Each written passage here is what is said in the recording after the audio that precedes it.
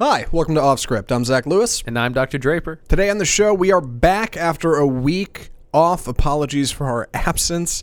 Good news, though, instead of doing Death of Cinema this week, we'll be covering 3 films because we come correct when we take a week off. We're well rested, and we're back in the saddle. Today, we're going to be talking about the 2016 Denis Villeneuve film Arrival, the new Joaquin Phoenix vehicle, You Were Never Really Here, and Rachel Weisz's new movie, Disobedience. But before we get into that, we have some news to get us started. Star Wars Episode 9 is reportedly casting for a new female lead character.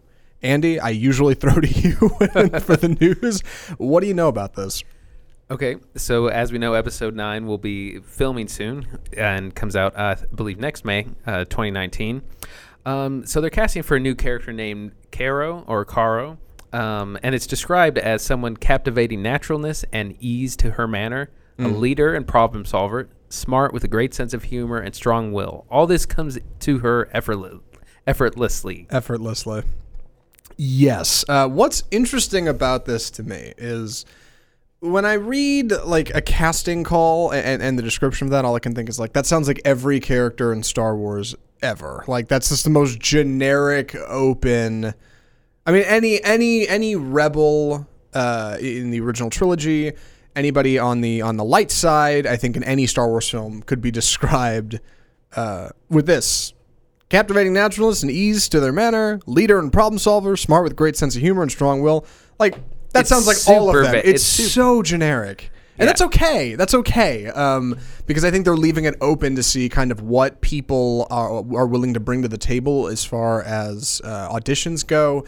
And also, I think there's obviously more underneath the surface that we don't know because it's a public call and they don't want the public to know what exactly this character's about. Yeah, probably at the audition that they give you more specifics, more direction. Yeah, they're not going to be like, you're really nice and kind despite your dead parents. Like they're not gonna like lay it out for us on the internet. So for what it's worth, I think this is intriguing, and I guess we'll just have to see what the character's about. I hope they do more than they do with Lieutenant Holdo from Episode 8, because I really liked Laura Dern's character, and I'd like to see them expand kind of new roles. And that's something you've talked about with Star Wars, is the way they need to kind of branch in new places. Yeah, I think one of the big problems we have with Star Wars is that, you know, in the original trilogy, we just kind of have a handful of characters that people have obsessed over for almost half a century now. Mm-hmm. And so it's good to have new characters, new blood,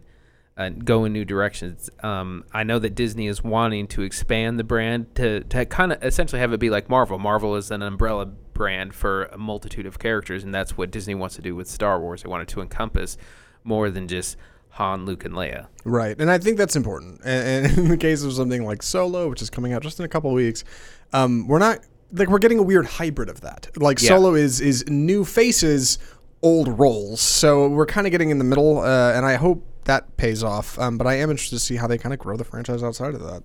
So yeah. The next story, Avengers Infinity War passes Justice League at the global box office in just 6 days. This is a little bit of a holdover story from last week when we weren't on, but I think it still stands. Andy, is this like the biggest movie of all time?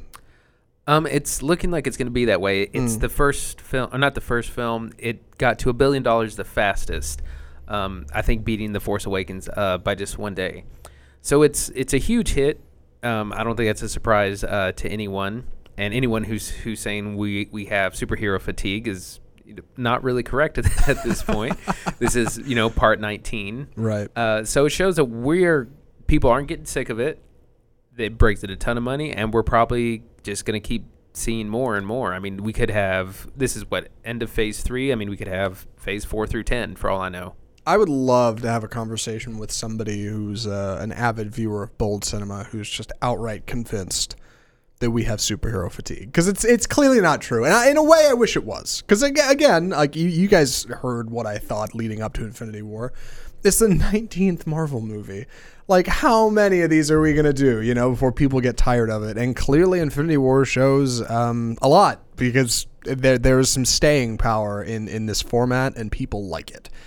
For what it's worth, Infinity War was really well put together, and if we get more movies that kind of feel like that draw a kind of emotion from different places that the previous films haven't yet, then I'm interested. You've got my attention. But you've got to keep moving the goalpost. You got to keep changing it. You got to keep evolving the genre and doing something new with it. And I hope what comes after Infinity War will continue to do that. I guess we'll just have to see. Right. I always feel like the superhero movie is a little bit like the Western in a way. A lot of people will claim that the Western is dead just because it's not the heyday of the Western. But several Westerns come out every single year, some good, some bad. And, I mean, they've been making them for 50, 60, 70 years now. And so I think that the superhero genre will be the same, where I think we're in the heyday. I think eventually it will slow down, but I think that we will continue to have them made. Sure. I think the analogy of the superhero film to the Western film is deep and vast and probably worth a bigger conversation. But before we can get to that, which probably, spoiler alert, probably won't happen on this episode, but later, I mean, we should talk about it at some point. The next story, Terrence Malick's Tree of Life gets a longer Criterion version. Being added to the Criterion Collection has granted Terrence Malick an extra 50 minutes 50 minutes. His brilliant film, The Tree of Life, to be released on an enhanced special edition Blu-ray and DVD later this year. Andy, have you seen Tree of Life? What do you think about this? Yes. So I saw The Tree of Life in theaters in 2011.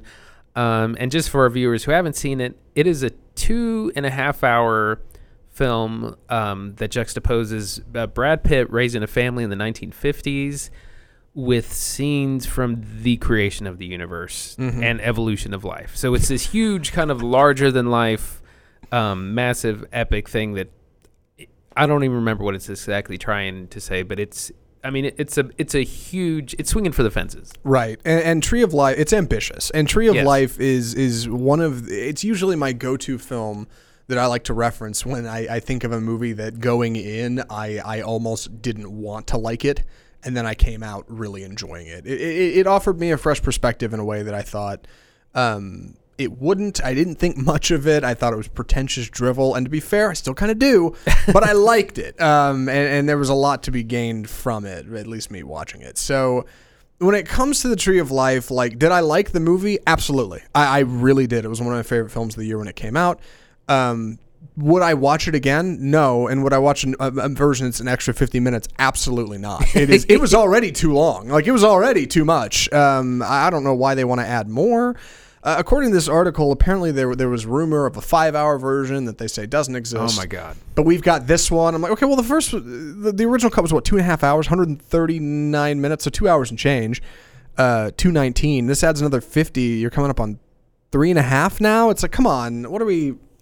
At least just over 3. Like, I don't need a 5-hour cut. I just need realistic expectations of like what you can and can't do within the confines of a film. I don't know what an extra 50 minutes would add. Yeah, it's incredibly long and it's incredibly slow. Like, it moves at a snail's pace, and that's kind of the point, because I think, time and the kind of expanse of time is one of the themes. But it's glacial in its pacing, and to add almost another hour, like, I just can't take it.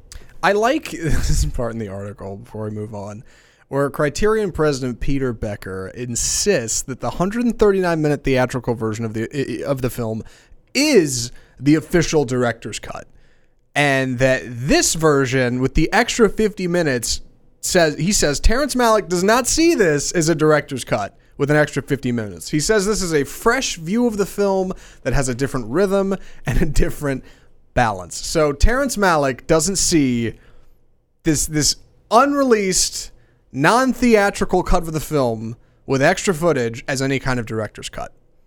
What does that mean? It is a director's cut. You're the director. You cut a different version. You released it. It's a director's cut. That's what that is. No, it's because he wants to reserve that for in 20 years when he releases the 5-hour cut. Oh, God.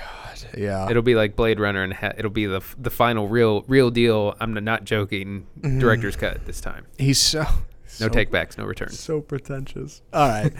Moving on, we should probably get to our first film of the week, of our 2 weeks, I should say. Andy, you have agreed to take the intro for this. Take it away. So our next film is You Were Never Really Here. Cleary said you were brutal. I can be.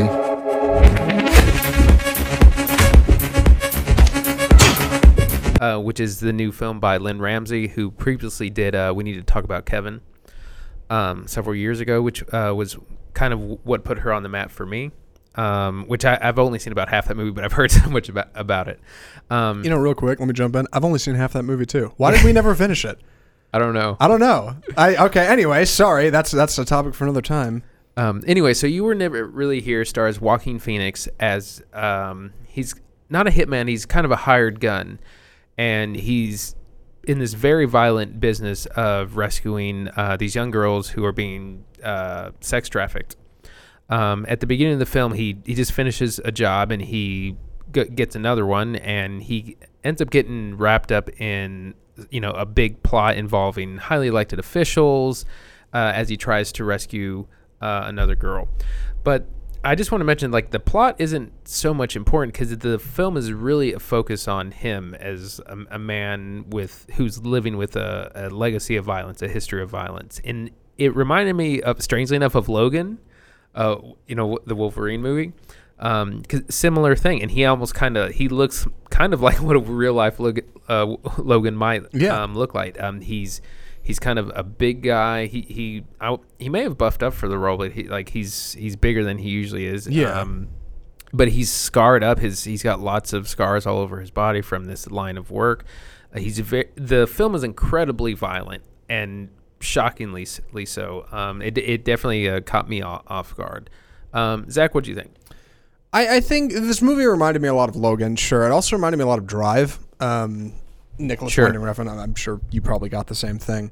I did really enjoy the kind of look at the character of Joaquin Phoenix's kind of. I mean, it's safe to say depressed, right? Yeah, yes. Manic kind of hitman that he is. The story itself, wasn't really that interesting, and it's funny because the film almost kind of acknowledged that, because a lot of times it does take the back seat.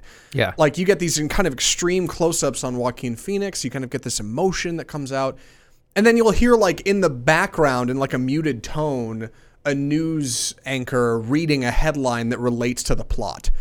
Oh, this senator, something happened to whatever. And you know what that means, in regards to the film, but that's not where the film focuses. And I appreciated that, because it reminded me also of Man on Fire, that Denzel Washington movie. Yeah, because Joaquin Phoenix kind of ends up on this journey to save this young girl, and kind of had that going for it. But it wasn't like Man on Fire, because it didn't put the emphasis on the plot. It put it on the characters, and specifically the one. That's what made it so interesting to me, is it was much more of an introspective story that really gave Joaquin Phoenix the opportunity to kind of spread his wings and fly a little bit, which a guy like him, I think, is exactly what he needs. Yeah, he we see him as a broken person, someone living with a legacy of violence, both as you see flashbacks to a very violent childhood, as well as time in the combat zone as a soldier. And, he suffers from PTSD. He has nightmares and flashbacks. And I'm not sure, this isn't explicitly stated, but it seems that he's in this line of work because he was maybe a cop at some point, and because he finds, these basically a lot of girls in a room or a container that have been kind of sex trafficked, but have kind of been left to die. Sure. So yeah, he's someone dealing with PTSD. He's definitely depressed. He's suicidal for sure as well. And so the movie's kind of about him kind of escaping this cycle of violence and seeking redemption. And it's got an interesting kind of flow to it, because in a way, it kind of sets up the chessboard very efficiently, and lets you know, okay, here's this character, here's kind of what he's about, here's his kind of mark, here's who he needs to get rid of, here's the person he needs to save, here's this person in his life who is important to him. And it does a good job of kind of showing you all that, and then slowly moving the pieces in ways you wouldn't predict, which I enjoyed. You've got this character of his mother, I think it is? Yeah. Yeah, I think it was his mom, yeah. who's just kind of this charming older woman, like who's just kind of sweet and nice, and she's a little like dementia. You can tell she's a little bitter. And you get through flashbacks to his childhood that she was obviously a victim of the crimes he suffered from as well, in the form of his father, I think, who had to have been beating her at the very least, also probably him. So she's definitely like, she harbors a lot of that as well, as does he. They kind of share that together. But she's kind of the yin to his yang. She is the light side to his dark. She's got white hair. She wears white. She's very much like a good, wholesome person. Also very frail. Also very frail. Beleaguered, I was going to say. Yeah. And it's real charming when you get these moments with him where you get as close as you can get to a smile from this character with her. And like that's really refreshing. And they do a really good job of kind of balancing that with like the dark, the bad, like the evil. Yeah, because it's a very clever kind of balancing act. Yeah, what I was going to say with him, he speaks very kind of slowly and a little bit muted. He's very reserved. Like, he's not someone that you would think, other than his size, you wouldn't really think of him someone to be afraid of. Yeah. Until the violence comes. And when it comes, I mean, I was really floored by a lot of it, but what's interesting is how a lot of times you don't necessarily see it directly. You either see the before or the after. Right. I think it's kind of, in one instance, it's literally in your face. There's a shot in the trailer. You can see what I'm talking about. But otherwise, the violence is a clever blend because on the one hand, it's very just at the screen, blood and gore. Almost like, it reminded me of like Tim Burton-esque levels of exaggeration, like the blood that flies. In other bits, they'll have like cutaways, which is kind of weird. Yeah, like there's a really interesting little sequence that's shot entirely on security camera footage of Joaquin Phoenix kind of working his way into this house and taking out a couple security guards. And you never really see him hitting them. I mean, you kind of do, but like it's security footage, so you don't really get a good look at it. So it's like it could have been much more brutal in certain cases, but it was subdued. It's intentionally pulled back, and I'm not sure why that is exactly. I kind of struggled to figure that out during the movie, but I enjoyed it regardless. Yeah, I think, like I said, you never really see it directly. And in lots of other scenes, like you'll see the aftermath or the before. Yeah. In that scene with all the security cameras, it's so effective because the security footage is no sound either. So a scene where you would probably hear someone screaming or hear like this pounding, his weapon of choice is a hammer. Right. You don't. It's just completely silent. So it's kind of numbs you to it in a weird way.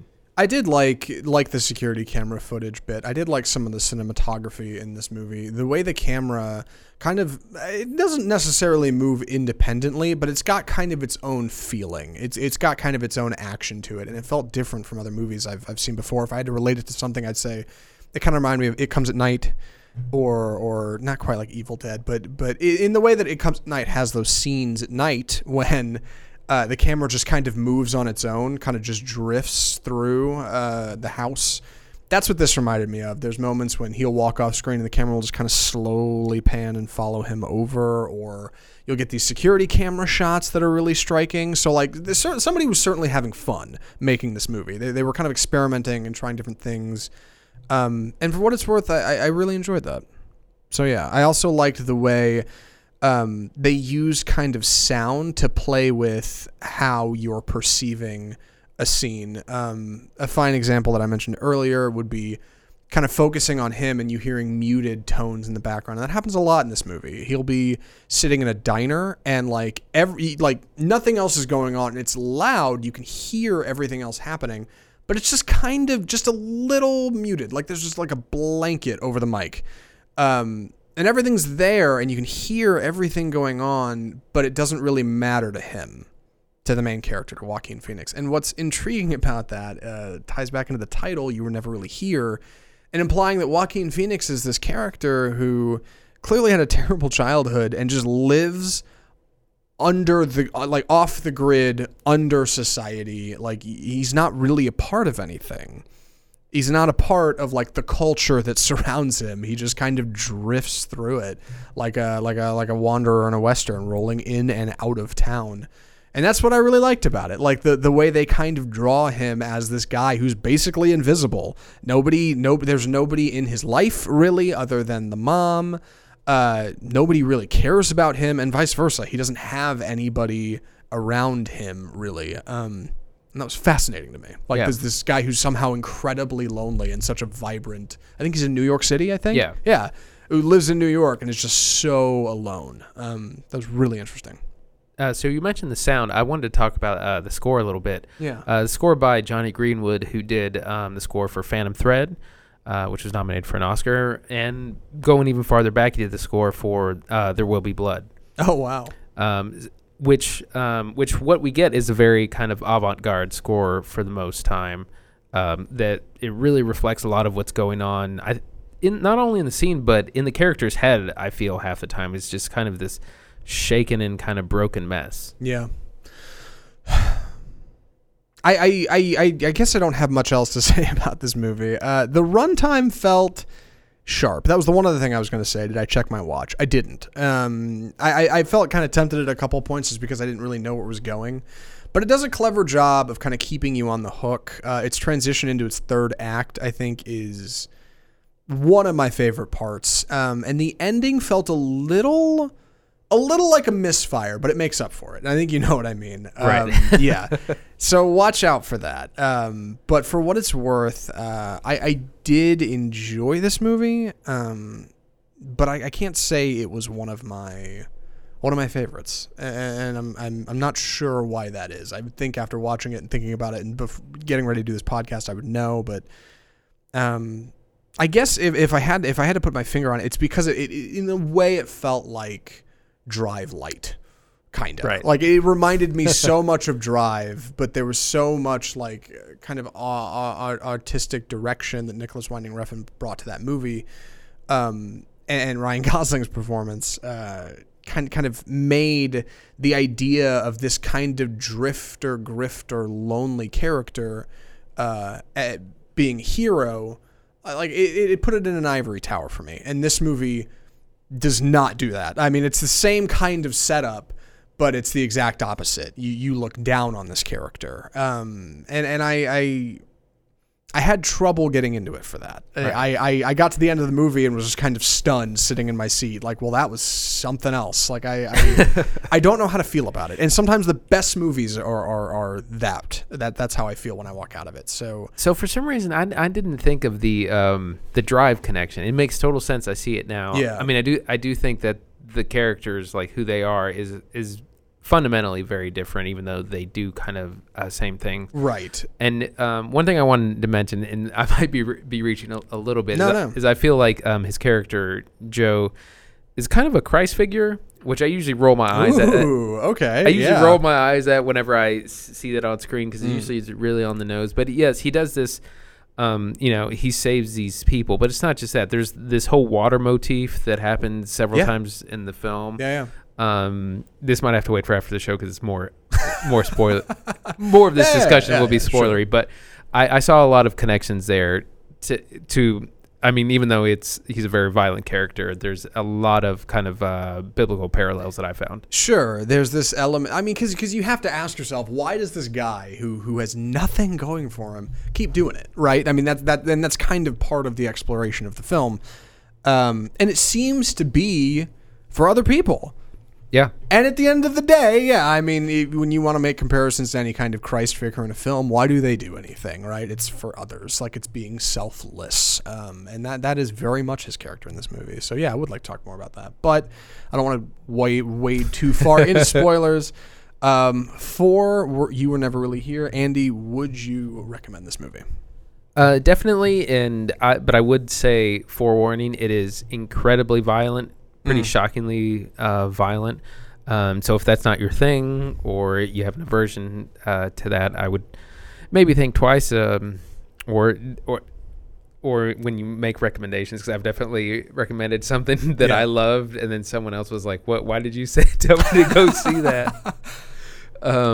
Have you ever seen The Skin I Live In with Antonio Banderas? No, I haven't. It's I can't remember the director, but it's very disturbing foreign film. Okay. I didn't know that, and I took someone who was looking for a pick-me-up to go see that, because I was like, I've heard this thing is great, and then it was like, why did we watch that? Oh, man. But no, I really liked it, and I thought it was a good, deep character study about a man kind of plagued with violence. But yeah, definitely some things to watch out for. Yeah, I would recommend it with caveats. If you're the kind of person who liked Logan or Drive or movies with that kind of individual, and you're not averse to the violence, and you can enjoy kind of experimental techniques used in film to make you feel maybe a little deeper than a lot of blockbuster cinema might make you feel, check it out.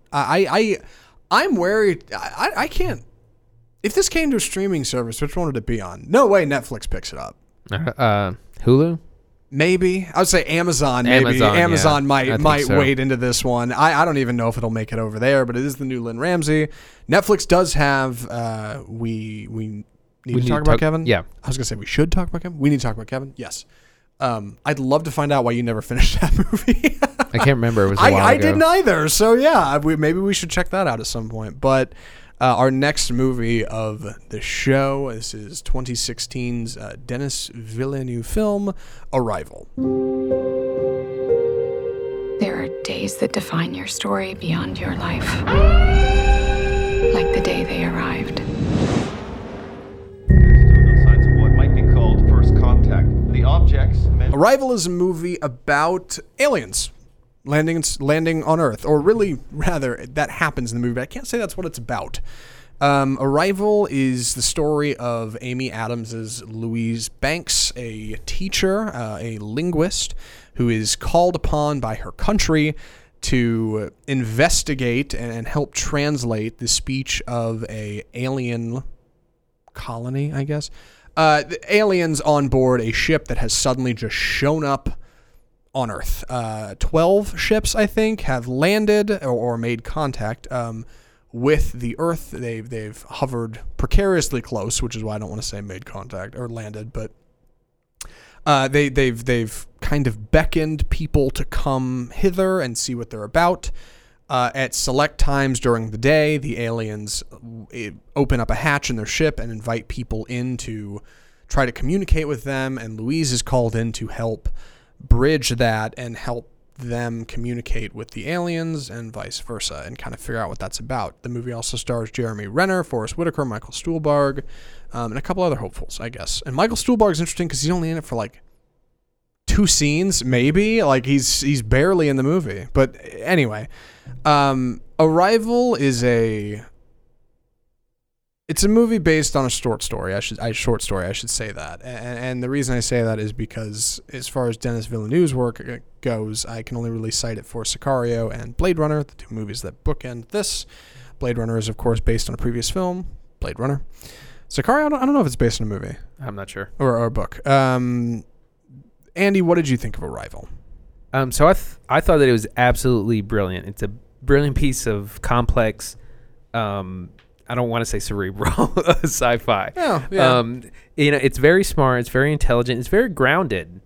And it tackles a piece of science fiction which everyone kind of skips over. Like in movies where aliens come or we interact with aliens, we can always understand them somehow. Like there's always we use the translator thing, or they just happen to speak English. Yeah. And so this movie goes after this issue of like, if this really happened, we would have a huge communication problem. And so that's the focus of, Louise Banks' character is trying to communicate and like learn their speech and their language. But fundamentally the movie's about working together, but not in a again, ham-fisted, on the nose kind of way, because it could easily be that, but it does it by showing the downfall of what happens when you don't work together, because the whole time the entire world is on the brink of war because they don't know why the aliens are here, what they're doing, what these ships are about, and everyone just immediately defaults to the worst scenario. Everyone's thinking, how are they going to attack us? When are they going to attack us? And they keep pressuring her into deciphering their language. And what's brilliant is first she's provided a recording of their noises, their kind of groans, and then she pivots and introduces written language, and that's kind of the first kind of big step in understanding. Go ahead. No, sorry. I didn't really have a place to jump in here. I was just preparing for my thoughts. Yeah, I think it's fascinating how this story moves its plot, or really kind of the medium through which the conflict and resolution, the exposition, everything happens is language. It's fascinating because it's so inherently baked into everything we do. So I think almost anybody who speaks English could watch this movie and feel like, okay, I get it, because it is very clearly defined. You've got this great kind of foil for Louise Banks's character in Forrest Whitaker as Colonel Weber, who is demanding answers and is wondering why her and Jeremy Renner's character Ian, a physicist, are messing around with whiteboards and drawing nouns and verbs. And he's like, what are you doing? And she's like, no, listen, let me explain. Like, we need to figure out how they communicate. The best way to do that is through written word. Here's why. We need to understand if they know what a noun is and what a verb is and how to define those things. Like, the way they kind of explore communication through the lens of humans trying to talk to aliens is like really fascinating. And it works because you don't have the answers, just like the characters in the movie. You don't know how the aliens communicate. We don't know. And we're just as curious as they are. We've got this like incredible spectacle of how they move into the ship and communicate with the aliens. I mean, I think you were talking about it. Didn't you say it was like a half hour or something before they even talk to the... Yeah. Sorry, go ahead. Well, I was going to say that this relates kind of back to how it's so grounded, because you have a, military setup, you have protocol of they got to wear these big suits when they go on the ship and, all this stuff. And what it really, the first time they go on the ship, it takes like a good 15-minute sequence because they drive to the ship, they go up this lift. It's so excruciatingly slow. But it's effective in showing like this is how kind of a protocol would work, or what we would do were we actually interacting with kind of outer space beings. And it's funny like to see they've got this great kind of like mirror effect. In the one hand, you've got the Americans, I think they're in Montana, trying to speak to the aliens in their on their ship, and on the other hand, you've got over by their kind of home base, Michael Stuhlbarg standing in front of like a dozen television screens, all communicating with different countries who all have a different ship like in front of them. There's like 12 of them: Russia, China, Japan, Canada. Like, I don't know. There's a bunch of them. And like they really do play up like this, their ability to communicate. At one point, Amy Adams' character points out like we need to have open communication with all of this. Like everybody needs to be getting information. And the way each country tries to learn about the aliens is fascinating. Like Japan is using animals to try to talk to them, or games, I think. Yeah. Which Louise points out is dangerous because that implies there's a win and a loss to everything versus like another country trying to use animals to try to talk to them. And one of them is using food, and like everybody's trying to do, everybody's trying to do something different to try to figure out how to talk to people who are, or things that are otherworldly that we've never dealt with. And like, it's really engaging. In fact, I almost wish it had dug into that more, but it is a long film already. And I think they use the time, like you said, with the 15-minute ramp up surprisingly efficiently, because on the surface it sounds like maybe not. So, yeah. And you also get, I mean, you have these very grounded things about working together, about communication, about the dangers of misunderstanding.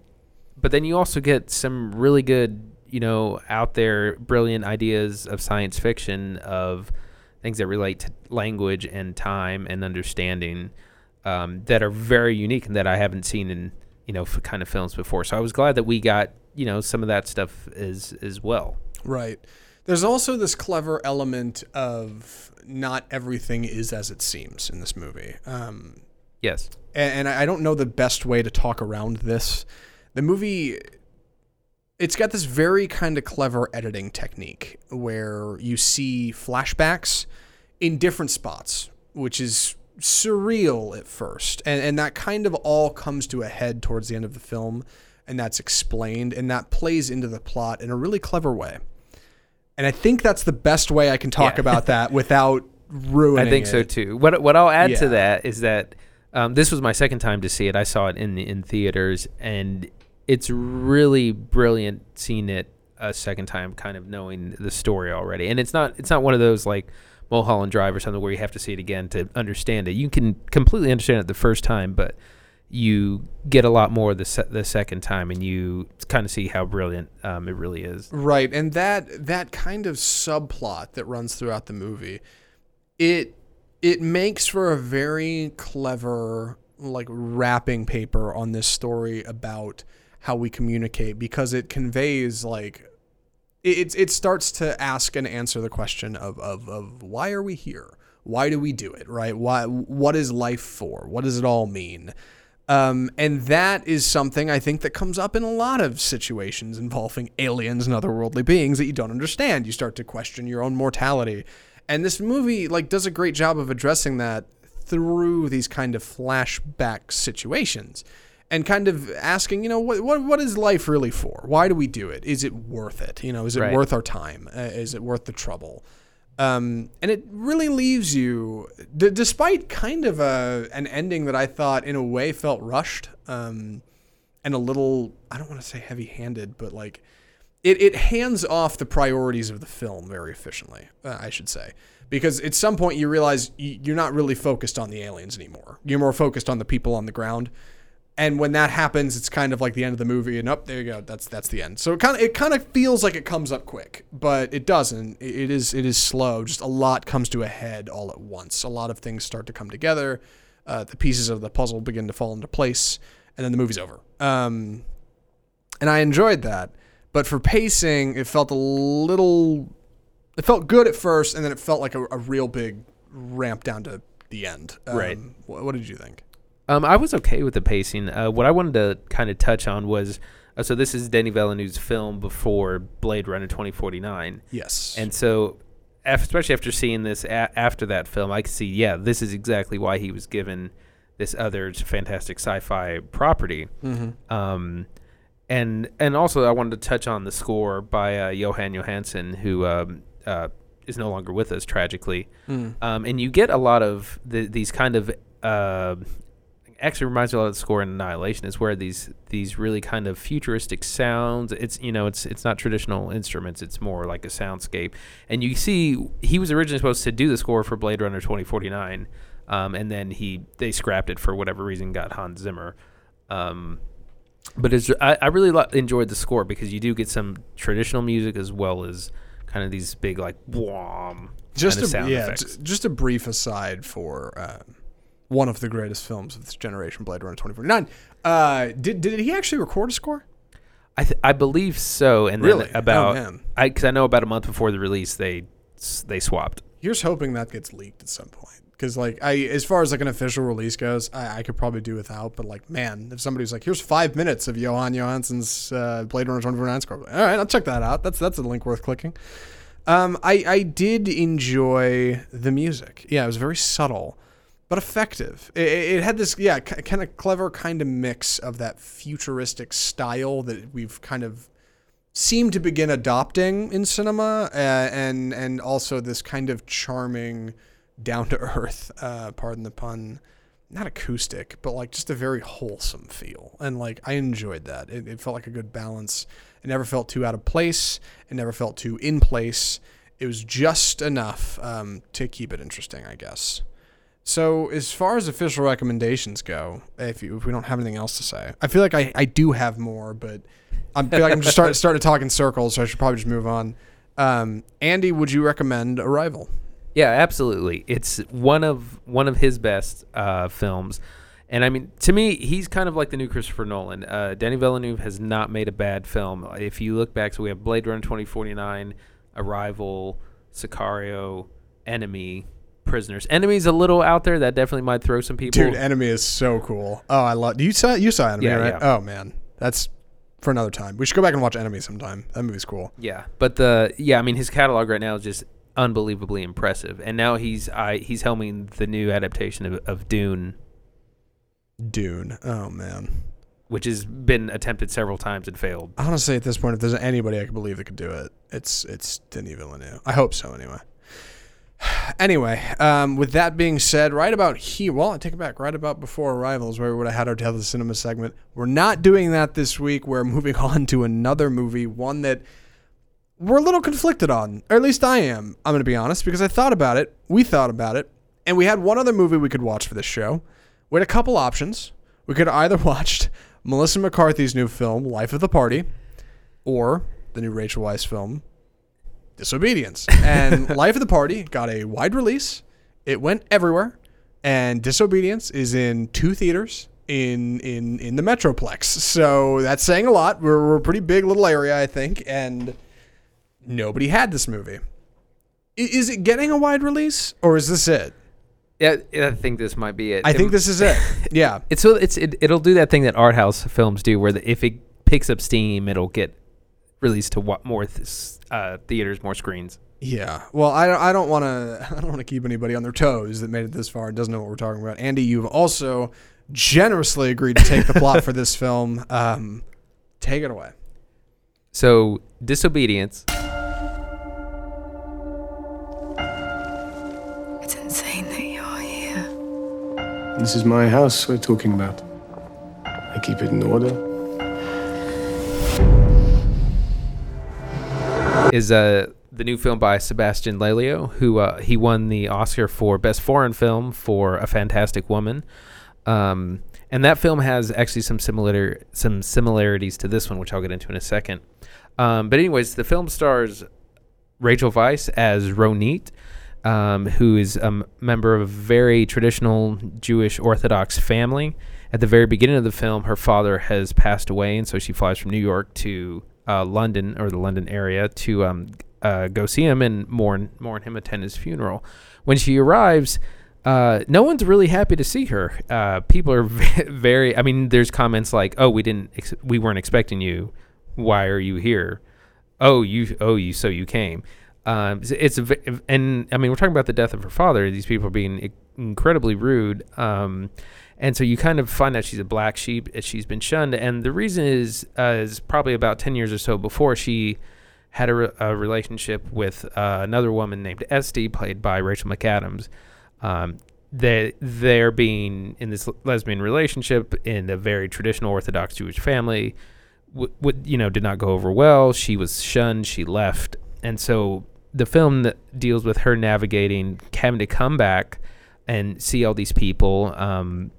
Her relationship with Esty has since married David, who was a friend of his of theirs, and who is also in line to be the next head rabbi at the synagogue, which was previously occupied by her deceased father.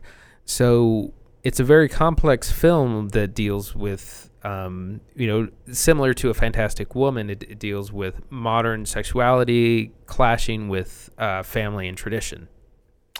It also stars Alessandro Nivola in one of the titular roles as David, who is also in, David, that's it. David, yeah. Who is also in You Were Never Really Here, which I didn't know. He plays the governor in that movie. Oh, okay. And is only in, at best, one scene, like on television somewhere, like in the background, but he's in it.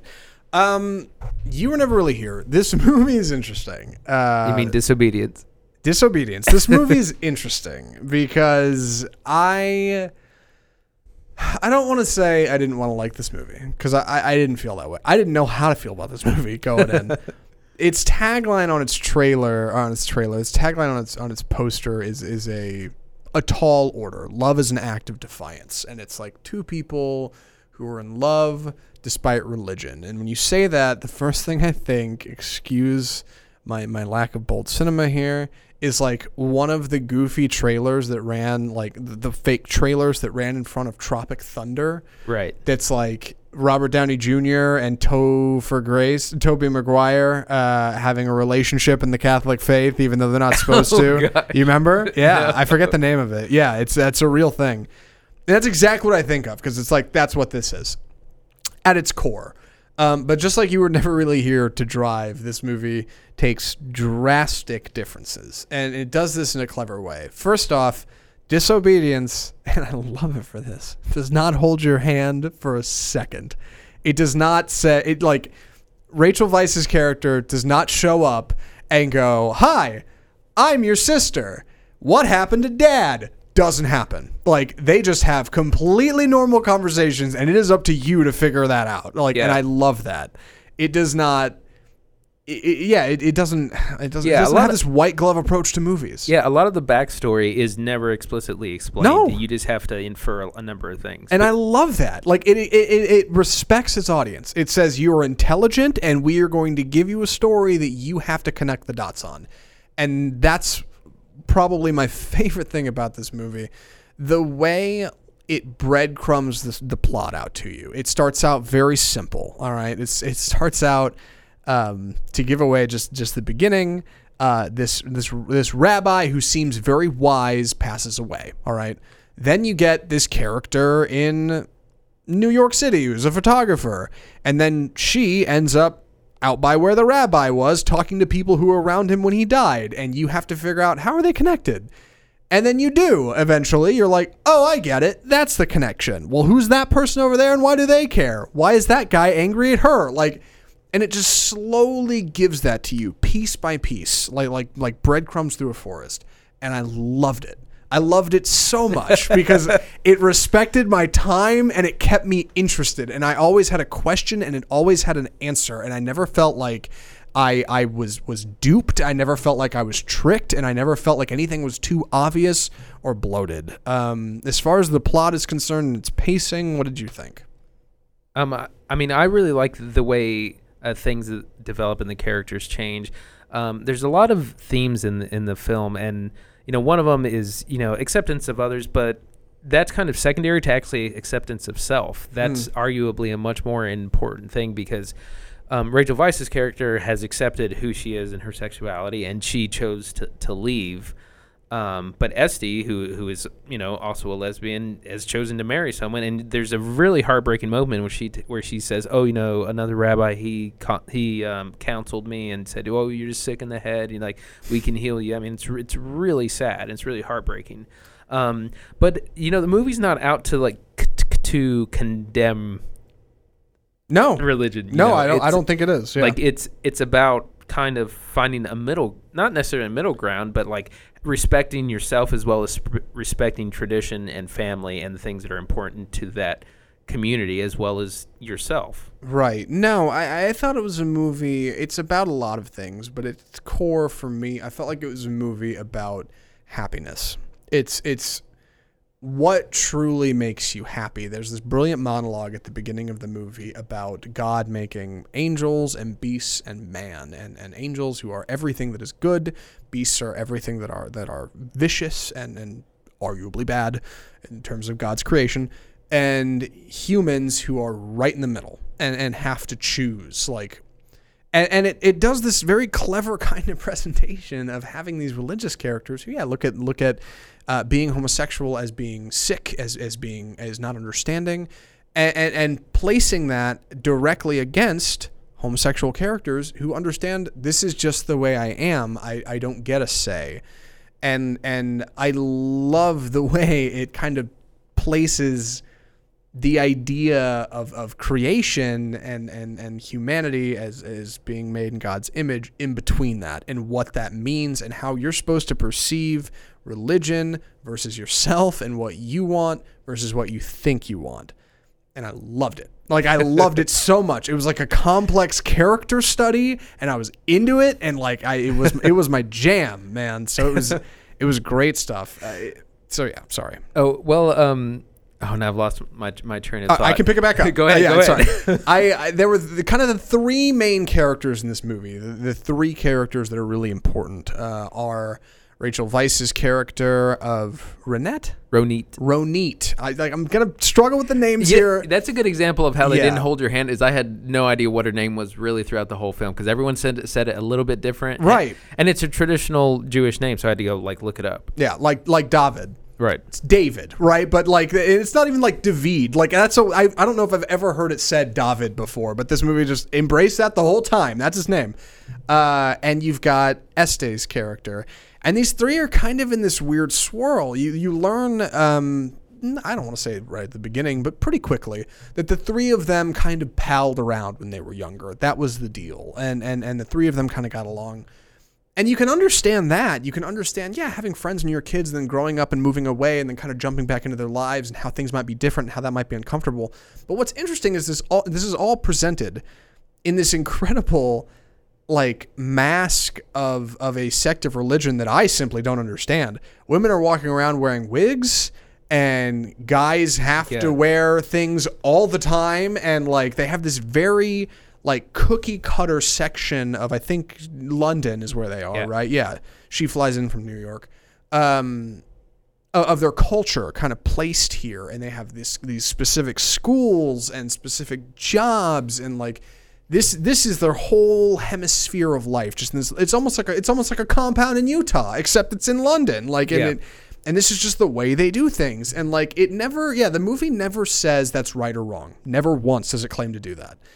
It just says, what does it mean and what's it for? Like, if you're not truly happy, if you don't have understanding, how many times can you read the Torah? How many times can you read the debates about the Torah, the notes on the debates, the conversations about the notes and the debates about the Torah?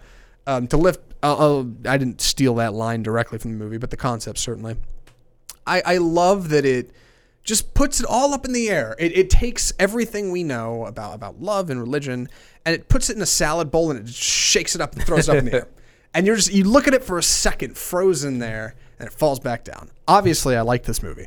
You had a train of thought. You lost it. I hope you're back on it. Well, you talked about like the complexities that I wanted to get into. Yeah. Is that most of the time in forbidden love stories, you know, a lot of times they tend to wrap up a little bit too neatly. And what we get in this story is very complex situations that don't have an easy answer, you know, because while Este is still very much in love with Ronit, she also loves this school that she teaches. She's a teacher, and she teaches at a traditional Jewish school, and she said she has these girls that she teaches is very important to her, and she doesn't want to leave that or give that up for anything, and that's equally as important as Ronit is to her as well. And all the characters kind of have these almost conflicting interests where it's like, yes, I love this person, but I also have this other situation to deal with. And all the three main characters have a little bit of that. And again, it makes it very real world, where the real world is messy and complex, and there aren't easy answers, and we can't just go off and run off with each other because we like each other, like as easy as most films would do something like that. Right, and that real world expression is like played out perfectly in Rachel Weisz's character, who is this woman from New York who wears two different kind of scarves and like always has her hands almost completely covered up, and is smoking and has her hair just all over the place, and like seems for the most part, I think she says at one point, have sexual relations with multiple different men at will. Like, her life is chaotic, but it's outside of this realm of religion, and she doesn't seem to be happy, and neither is this character Este in this just buried deep in this religion. And so you get this wonderful dichotomy because the two of them kind of run up against each other, and they seem to find happiness in each other, but only for a moment, because then they both quickly realize the other side of the fence, the grass isn't necessarily greener. Like, maybe it's not always great everywhere. Maybe everybody's got problems. Right. And I liked that. And they addressed it at one point. I mean, Rachel McAdams' character asks Rachel Weisz's character, I just realized they both named Rachel, are you happy? And she's, yeah. It's like, Like, really, though? Like, you don't seem happy. You seem pretty miserable. Maybe it's this place, maybe it's the setting, but, like, they just have this clever presentation. Well, what I was going to say is that a lot of times, especially people, if you're, homosexual and you're very in this kind of very strict or religious background, the choice to leave and be yourself comes with great sacrifice. You know, like, yes, I can go and be myself. I don't have to worry about religion, but that a lot of times that means walking away from friends and family and from tradition. And that's kind of what's happened to Ronit, is that she's ostracized completely. I mean, no one was even going to tell her that her father died. Right. You know, I mean, it's a really pretty she's listed in the local paper. Her father's listed in the local paper as having no children. Childless. Like she was completely ostracized from this community, and that's horrifying to come back and find. She kind of quickly discovers, like, you know, you didn't exactly leave on a good foot here. I did want to talk about the way the movie was shot, and one of the things that really I enjoyed in it. The whole movie, or almost the whole movie, is just bleak. It is cloudy always. Gray. It is gray always. And the real moments of sun you get when the sun breaks through the clouds are when Este and Ronit are together. I don't want to understate my moment by not knowing a character's name. Like when they first kind of come together and finally click, and they finally begin to kind of breathe a little life into their relationship, because it's first, you know, it's around a funeral, it's very cold, like it's very unassuming. That is when the sun comes out. That is I think the first time in the movie when it is sunny and bright, and that's kind of intriguing to me. Like almost any time they're together outside, it's sunny, unless there's something to overhang their situation, in which case it's dark again. I loved that. Like, I loved that so much. It's such a great visual representation of internal conflict, and I really appreciated that. I also wanted to mention before, sorry to cut you off, the music. Wacky, I think, and I was hoping you had more to say about that, because the score is something else. Well, the thing that stood out to me is that there's several sections where they have, you know, they're in the synagogue and they have like this, the Jewish men singing in the choirs, and it does this clever thing where they start singing, and then that becomes the score to what's happening on the film, because then different things start happening on camera, but their voices are carrying over. It does that twice. It was very effective. Yeah, and it layers it too. There's like a whole choir of men, like singing hymns or what have you. There's also a little bit of non-diegetic, like orchestral is what I mean to say. The film opens with it. Right. I know you had a little trouble in your screening, but it's what am I looking for here? Caustic? I don't know. I had a weird. It's kind of weird screening at the beginning. Like, please tell the story. I don't want people to okay, think so real quick, when my screening started, the sound was distorted, and no one knew, because it's art house. No one knew if that was on purpose or not. So we sat through the whole first scene, which is about 6 or 7 minutes. Not really being able to understand anyone, because all the voices were distorted too, and it wasn't until the next scene when they were still distorted then people got up and complained to the management, and they had to restart it. It's like my theory that I watched La La Land in theaters out of focus, because like the first third of the movie, I'm like, I can't tell if this is like supposed to be like this or not. Are we in a dream? Yeah, and by the time I realized it probably wasn't, it was like too late, and it was whatever. But the one other track in the movie that kind of stands out to me is an 80s tune. Oh, that's right. I forget the name of it. I can't remember it either. It's not I Will Always Love You, but it's... We should have looked it up. We should have looked it up. It's fine. That's the one other kind of track in there. And like, honestly, in a way, I didn't feel like it fit. It was a little too on the nose. You're right. Yeah. Because it's a love song. It's a love song. Yeah. And it again, in a movie with a little bit of orchestral music and Jewish male hymns sung by a choir, an 80s love track just doesn't quite fit. And like, that's okay. And like, it was a little, the scene in which it plays, like if you watch this movie, you'll know what I'm talking about. Like, it kind of comes at you and you're like, wow, that's on the nose. Like, why would there be an 80s love track in here, out of everything that's happening? But I did enjoy it. Andy, any other thoughts before we get to recommendations? I think we're ready for Rex. What did you think? Would you recommend Disobedience? I absolutely would, but you need to know what you're getting into. So I will say about halfway through my theater, 3 people got up and left, and it didn't really seem like they were bored. I mean, I thought it was very coincidental with what was happening on screen, or specifically in the scene, it was more about what is being said. It it wasn't anything explicit, or like there wasn't any like graphic nudity or anything like that on at the time. So I think it's just important that you know what you're getting into with whatever you've seen, because I could very easily see someone saying, oh look, it's about the Orthodox Jewish Church, let's go see that, that's part of my culture or religion, and then it's definitely not completely about that. I loved this movie. I liked it so much. It might make like a top 10 list for me this year, like that much. I enjoyed this movie. As somebody who I like to think is a relatively free-thinking individual, like this movie asked questions, and I loved it. Like I loved it. I loved the character study. I loved the unique environment in this Jewish faith in which this story was told. I loved the way the plot is just kind of, it's not even close to spoon-fed to you. It's the exact opposite way. I loved that it expects you to think and keep up with it. Like I was engrossed in this movie. If I had any downside, any one thing to say, is I definitely felt like there were like 8 false endings. There were I mentioned this earlier. There were a number of points. I'm like, you could have. I was timing it. I was like, and cut to black right here, and the movie's over. Like it would have worked. It would have been fine. So I had a little bit of like a Return of the King kind of thing. But I think that's only because I wanted that bow on top of the package. You know, right. I wanted it to just be tied up so neat, and it wasn't quite the way I wanted. But I really enjoyed it, and I probably won't buy it on Blu-ray. I probably will never watch it again. But man, Disobedience it's a cool flick. So yeah, that's what I have to say. Absolutely. With that being said, I think that about wraps our show. Thank you for listening. First and foremost, we appreciate it if you have made it this far.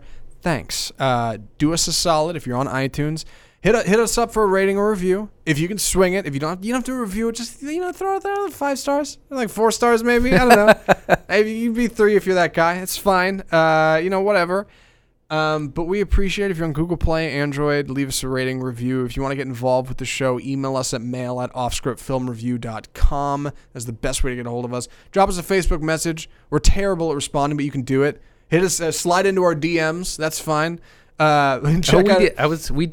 We did have correspondence. Did we? Forgot. Oh no. Okay. I completely forgot what. We'll be quick to read your correspondence if you email us next week. So we'll get to that, but between now and then, check out our website, offscriptfilmreview.com. Email us at mail@offscriptfilmreview.com. Andy, what can people expect next week? All right, so next week we get back in the summer swing of things, starting with the Deadpool 2, as well as Fahrenheit 451, the new HBO film starring Michael B. Jordan and Michael Shannon. For those of you out there thinking, it's not television, it's HBO. Yeah, okay, I guess you could argue it's not really a movie, but I'm excited to see it. You're excited to see it. I didn't really like the book, so let's see what this can do for me.